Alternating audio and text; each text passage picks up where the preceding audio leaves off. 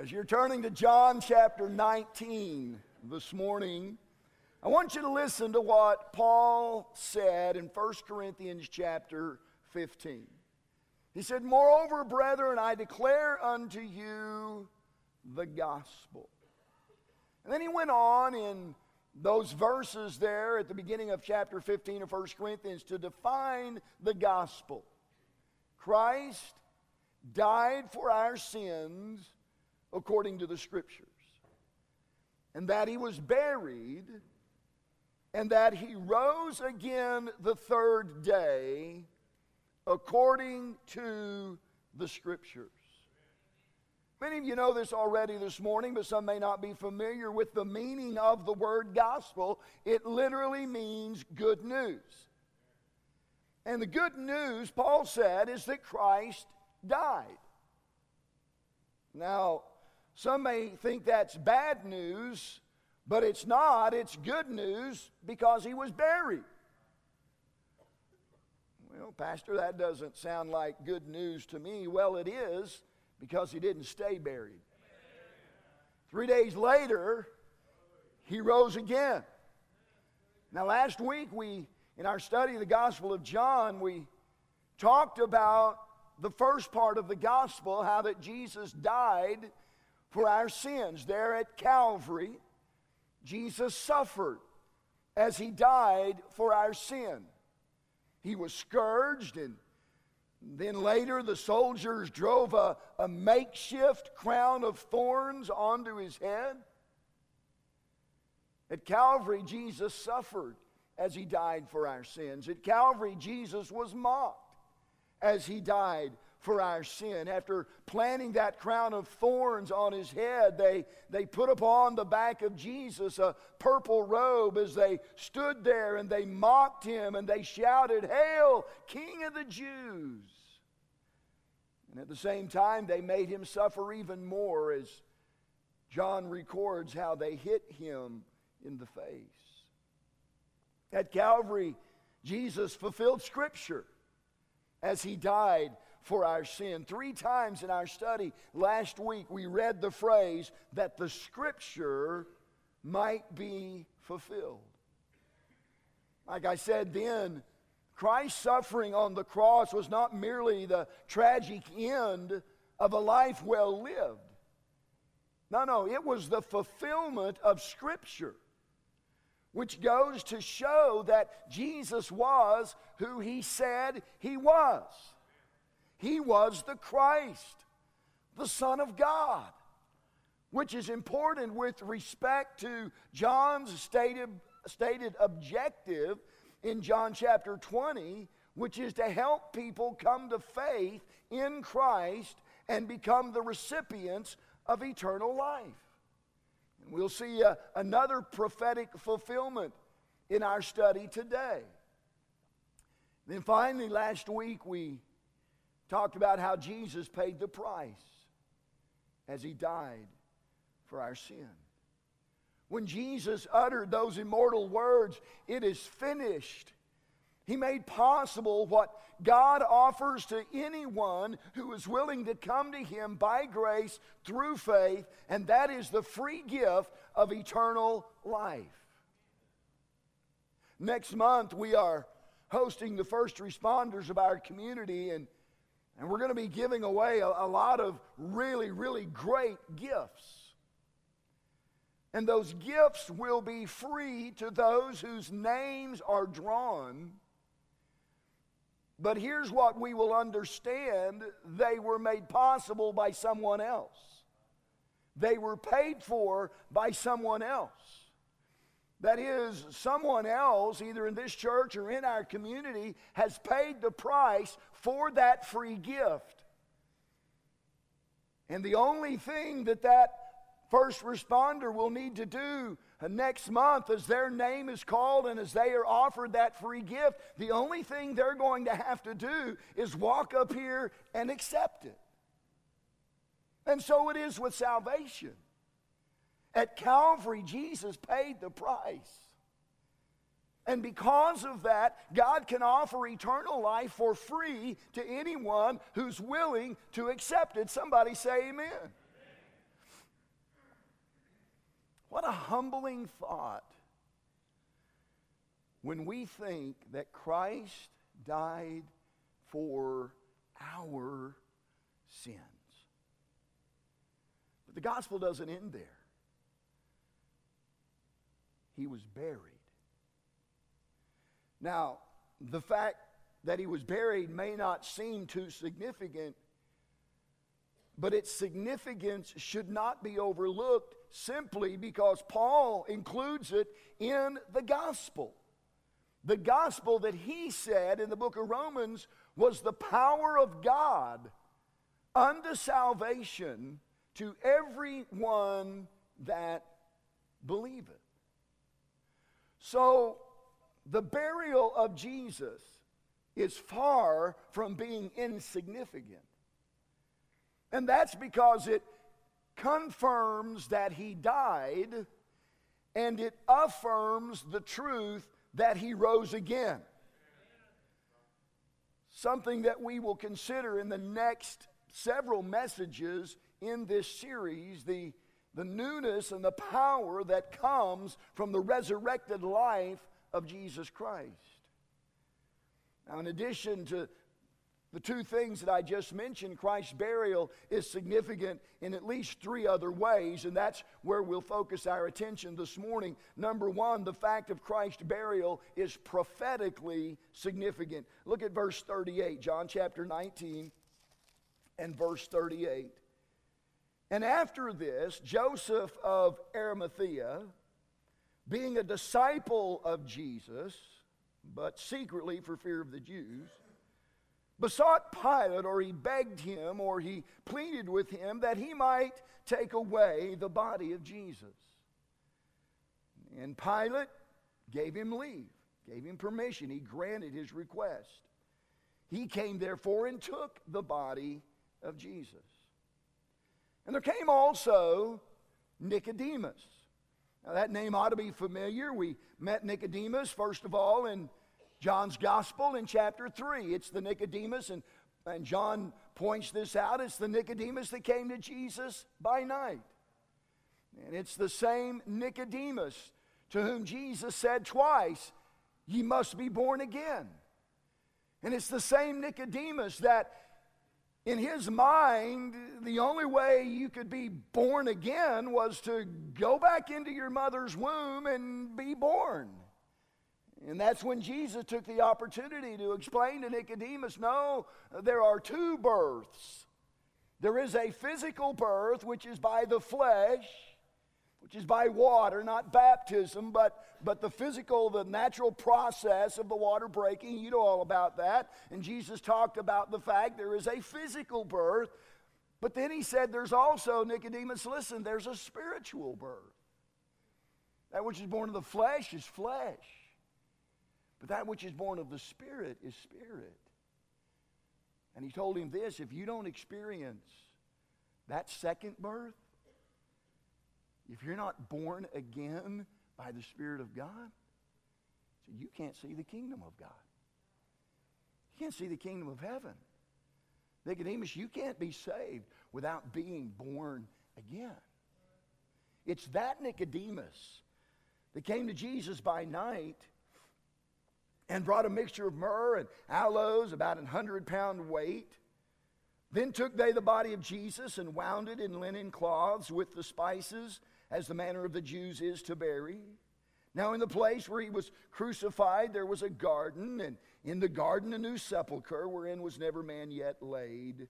Verse 42, there laid they Jesus, therefore, because of the Jews' preparation day, for the sepulchre was nigh at hand. All four Gospels mention this man from Arimathea by the name of Joseph. Mark says he was an honorable counselor, meaning that he was a member of the Jewish high court known as the Sanhedrin. He was a good and just man, according to Luke. And John says here in our text that he was a disciple of Jesus. But then he adds this, but secretly for fear of the Jews. Allow me to digress just a moment from the prophetic significance of Christ's burial and talk for just a moment about the actions of this secret disciple. The bottom line is Joseph was like a number of Christians in this day and age. He was afraid to take a public stand for Christ for fear of what his peers would say. But may I remind you this morning of the words of Paul in Romans chapter 10 and verse 11, where he said this, "Whosoever believeth in him shall not be ashamed." I mean, you would have to agree with me this morning, at least in the sense that there is no fear on the part of some in this day and age who are unafraid to take a stand for what they believe, no matter how wrong they may be. We see it on the news all the time. There are those who choose an alternative, perverted lifestyle, and they hold parades, and they hold marches, and they show up at Major League Baseball parks all across the nation on Pride Night. They're not ashamed. The abortion crowd, they're not ashamed.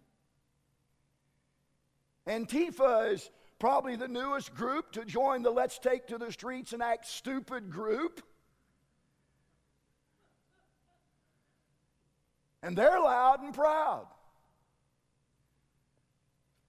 And then you've got those Texas Longhorn and Dallas Cowboy people who don't seem to have a bit of shame whatsoever. They wear t-shirts, they wear hats, they wear jackets, and they are actually proud to be associated with those teams. Every head bowed and every eye closed. And they could care less what their peers think. An OSU graduate and a Texas graduate were talking one day, and the Texas grad said, "So what does OSU mean?" Lowered his head. "It means Oklahoma stomped us." "What does UT mean?" He said, "It means us too."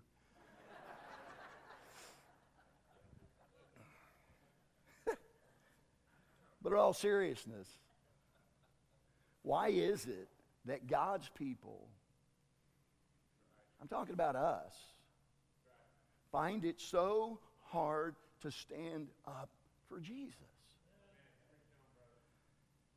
Granted, Joseph was a secret disciple for a while. But when he saw what Jesus went through publicly on the cross, I'm talking about the humiliation, the shame, the torture, his heart was so touched and emboldened that he went and boldly asked for the body of Jesus.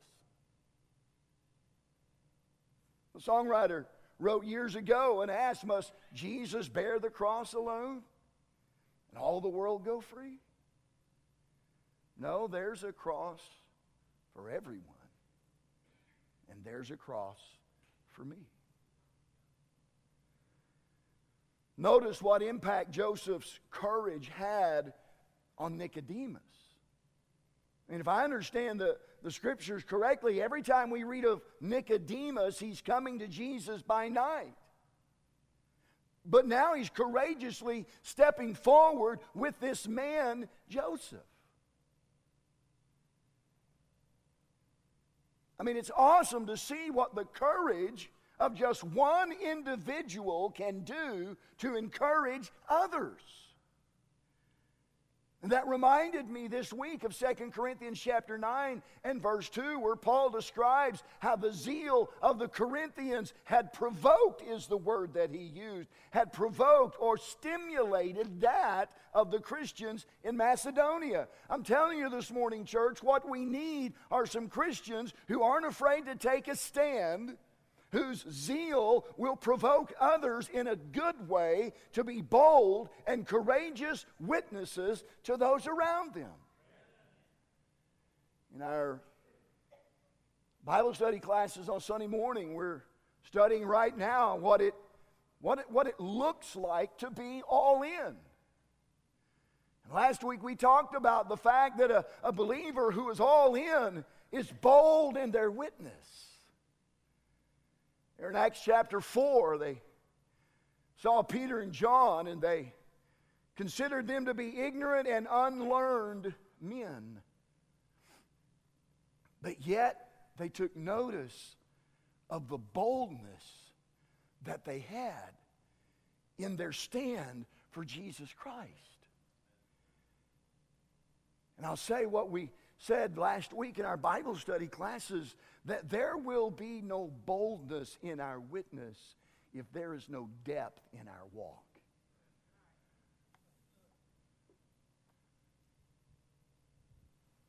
And I would submit to you this morning that much of the lack in sense of boldness when it comes to being a witness for Christ has much to do with the fact that many believers are just not mature in their faith. There is no depth in their walk, and therefore there is no boldness in their witness.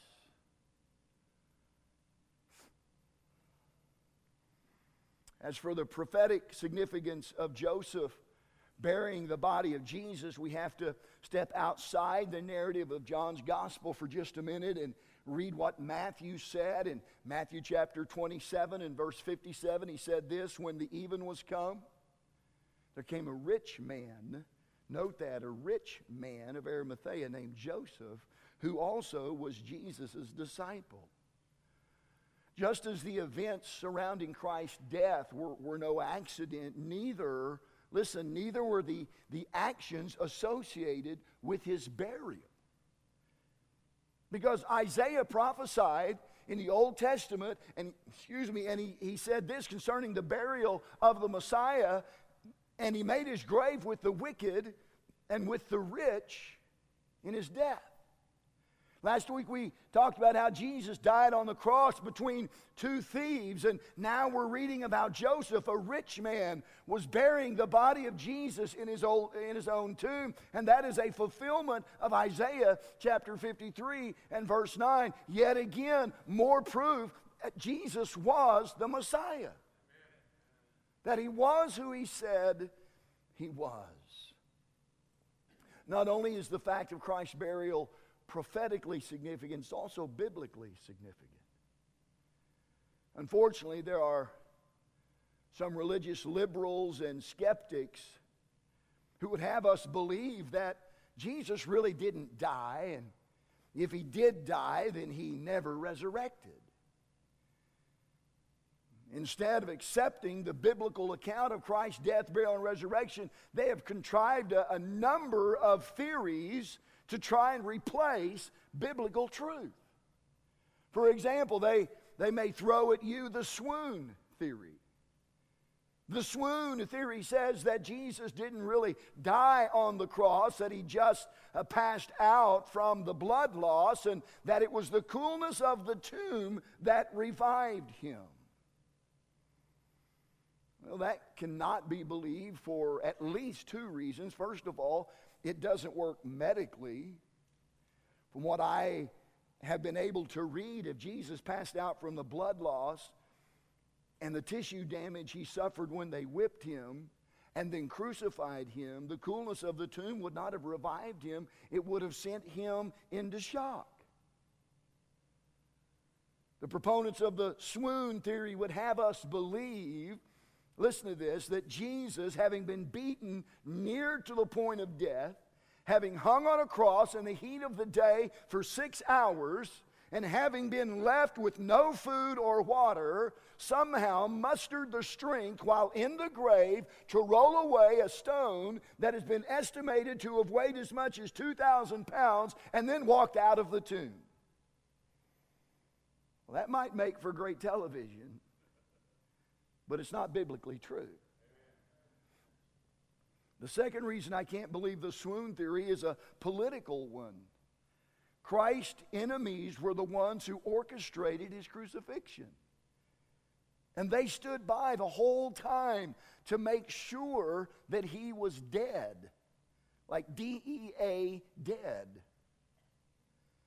A Roman guard who, this was not his first crucifixion, and who no doubt knew a dead man when he saw one, certified Christ's death by shoving a spear into his side.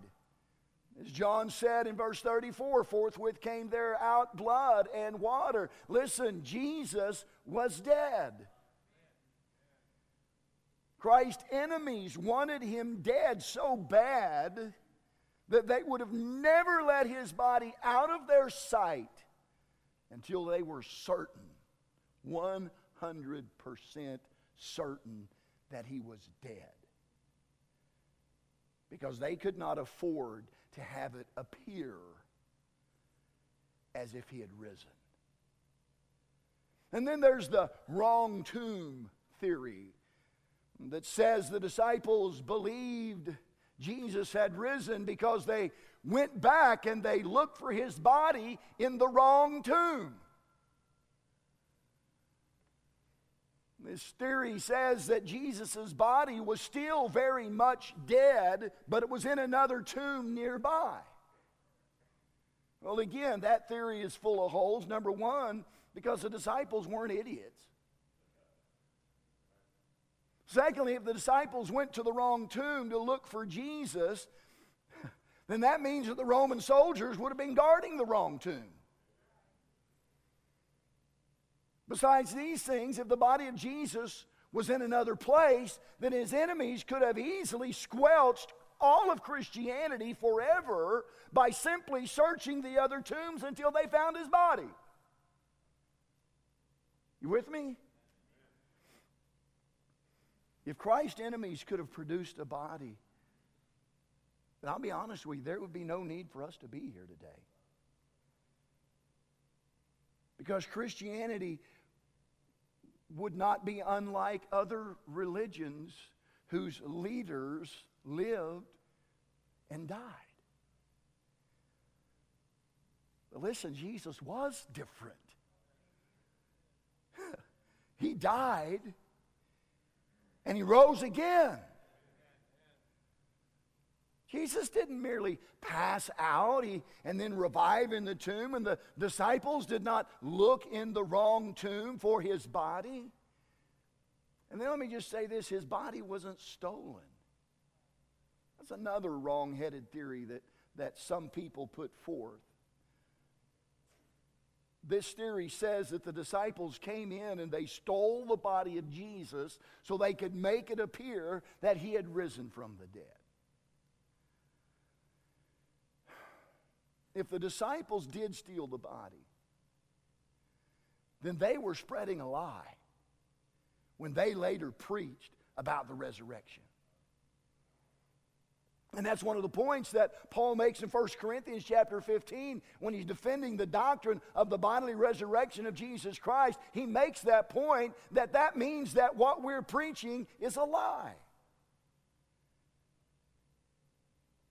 However, the fact remains that history records that these men, these disciples, later called apostles, history records their dying rather than their recanting their faith in a risen Savior. Now, come on, think about it. It's not unusual to hear of people giving their life for what they believe to be true. We hear about that all the time. He died for the cause and he believed the cause was right. But when's the last time you heard of someone dying for something that they knew was a lie? History tells us that Matthew was run through with a spear, and Mark was burned alive, and Peter was crucified upside down, and Paul was beheaded. And for what? A lie? These men stole the body of Jesus. They somehow hid it somewhere, and now they're out there preaching the truth of a man who lived and died and was buried and rose again. And then they're going to die for that? Come on. It's absurd. These men were willing to die because they knew that they were telling the truth. Jesus had been dead and was alive again, and they knew it to be true beyond a shadow of a doubt. The fact of the matter is, Christ died for our sins according to the Scriptures. He didn't faint. He died. And having died, he was buried, which is prophetically significant, and it's biblically significant. But then I would submit to you this morning that it's also personally significant. One of the truths that I really tried to drive home last week in talking about the death of Jesus was that he died for us. And I'm talking every one of us. Peter said it like this, who his own self bare our sins in his body on the tree, that we, being dead to sins, should live unto righteousness. But here's the question this morning that I want to pose to you near the close of the message today. If Jesus took upon himself our sins at the cross,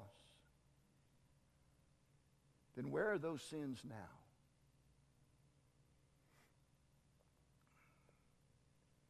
I would like to think that when Jesus was buried, our sins were buried with him.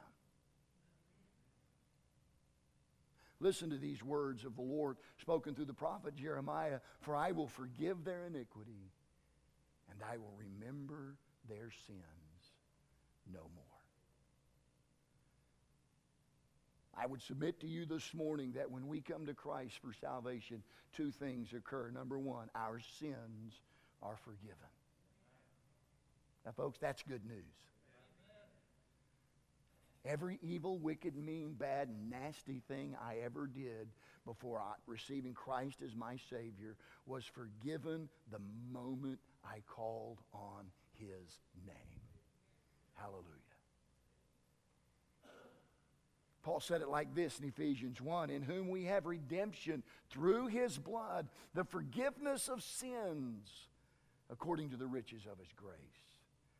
And he said this in Colossians 2, and you being dead in your sins hath he quickened or made alive together with him, having forgiven you some of your trespasses. Is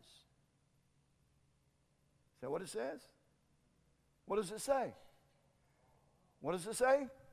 All your trespasses.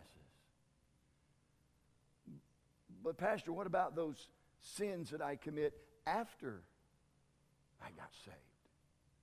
Well, God's got those covered too. 1 John 1:9, if we confess our sin, he, God, is faithful to forgive us our sins and to cleanse us from all unrighteousness. The fact that Christ was buried means that our sins have been forgiven. And beyond that, it means that they have been forgotten. God said, for I will forgive their iniquity, and I will remember their sins no more. Do you ever find yourself reliving the sins of your past? You know what I'm talking about? You ever find yourself struggling with things that you confessed to the Lord years ago. And they haven't been a part of your life for a long time.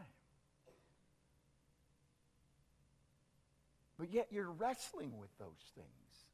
You're struggling with those things. Let me tell you something.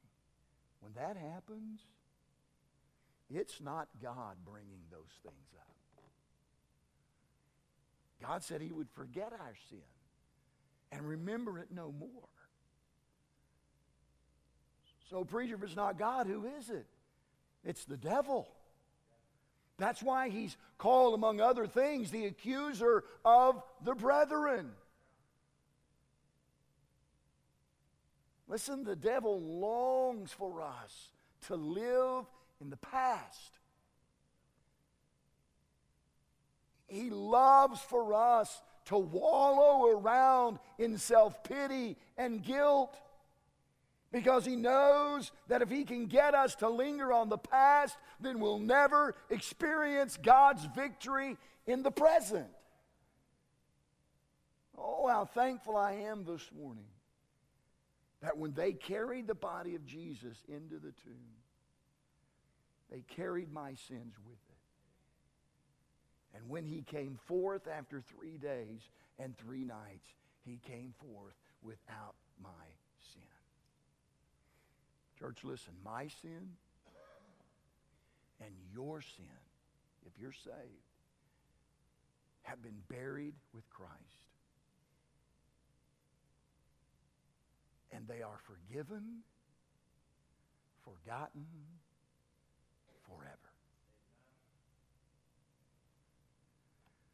So my question to you this morning is simply this.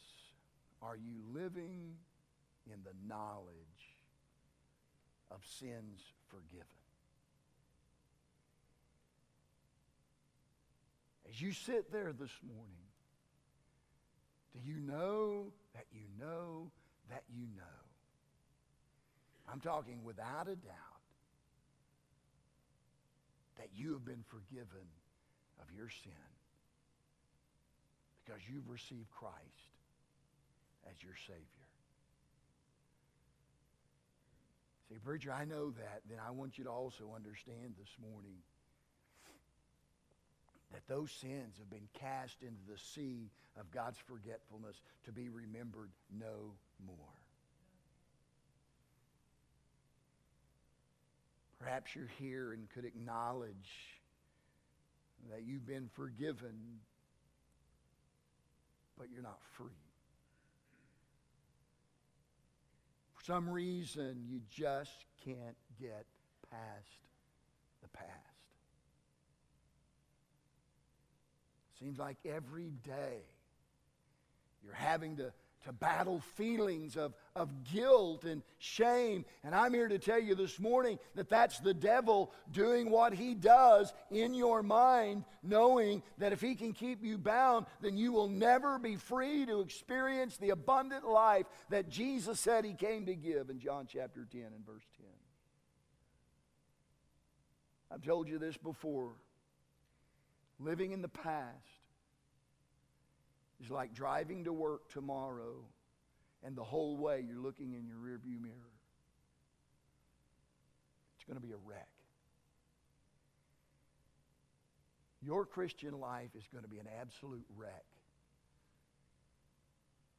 if somehow you don't get past the past. Don't let the devil convince you that you can't ever amount to anything for God because of what happened back here. What happened back here, if you've asked God to forgive you, he's done it.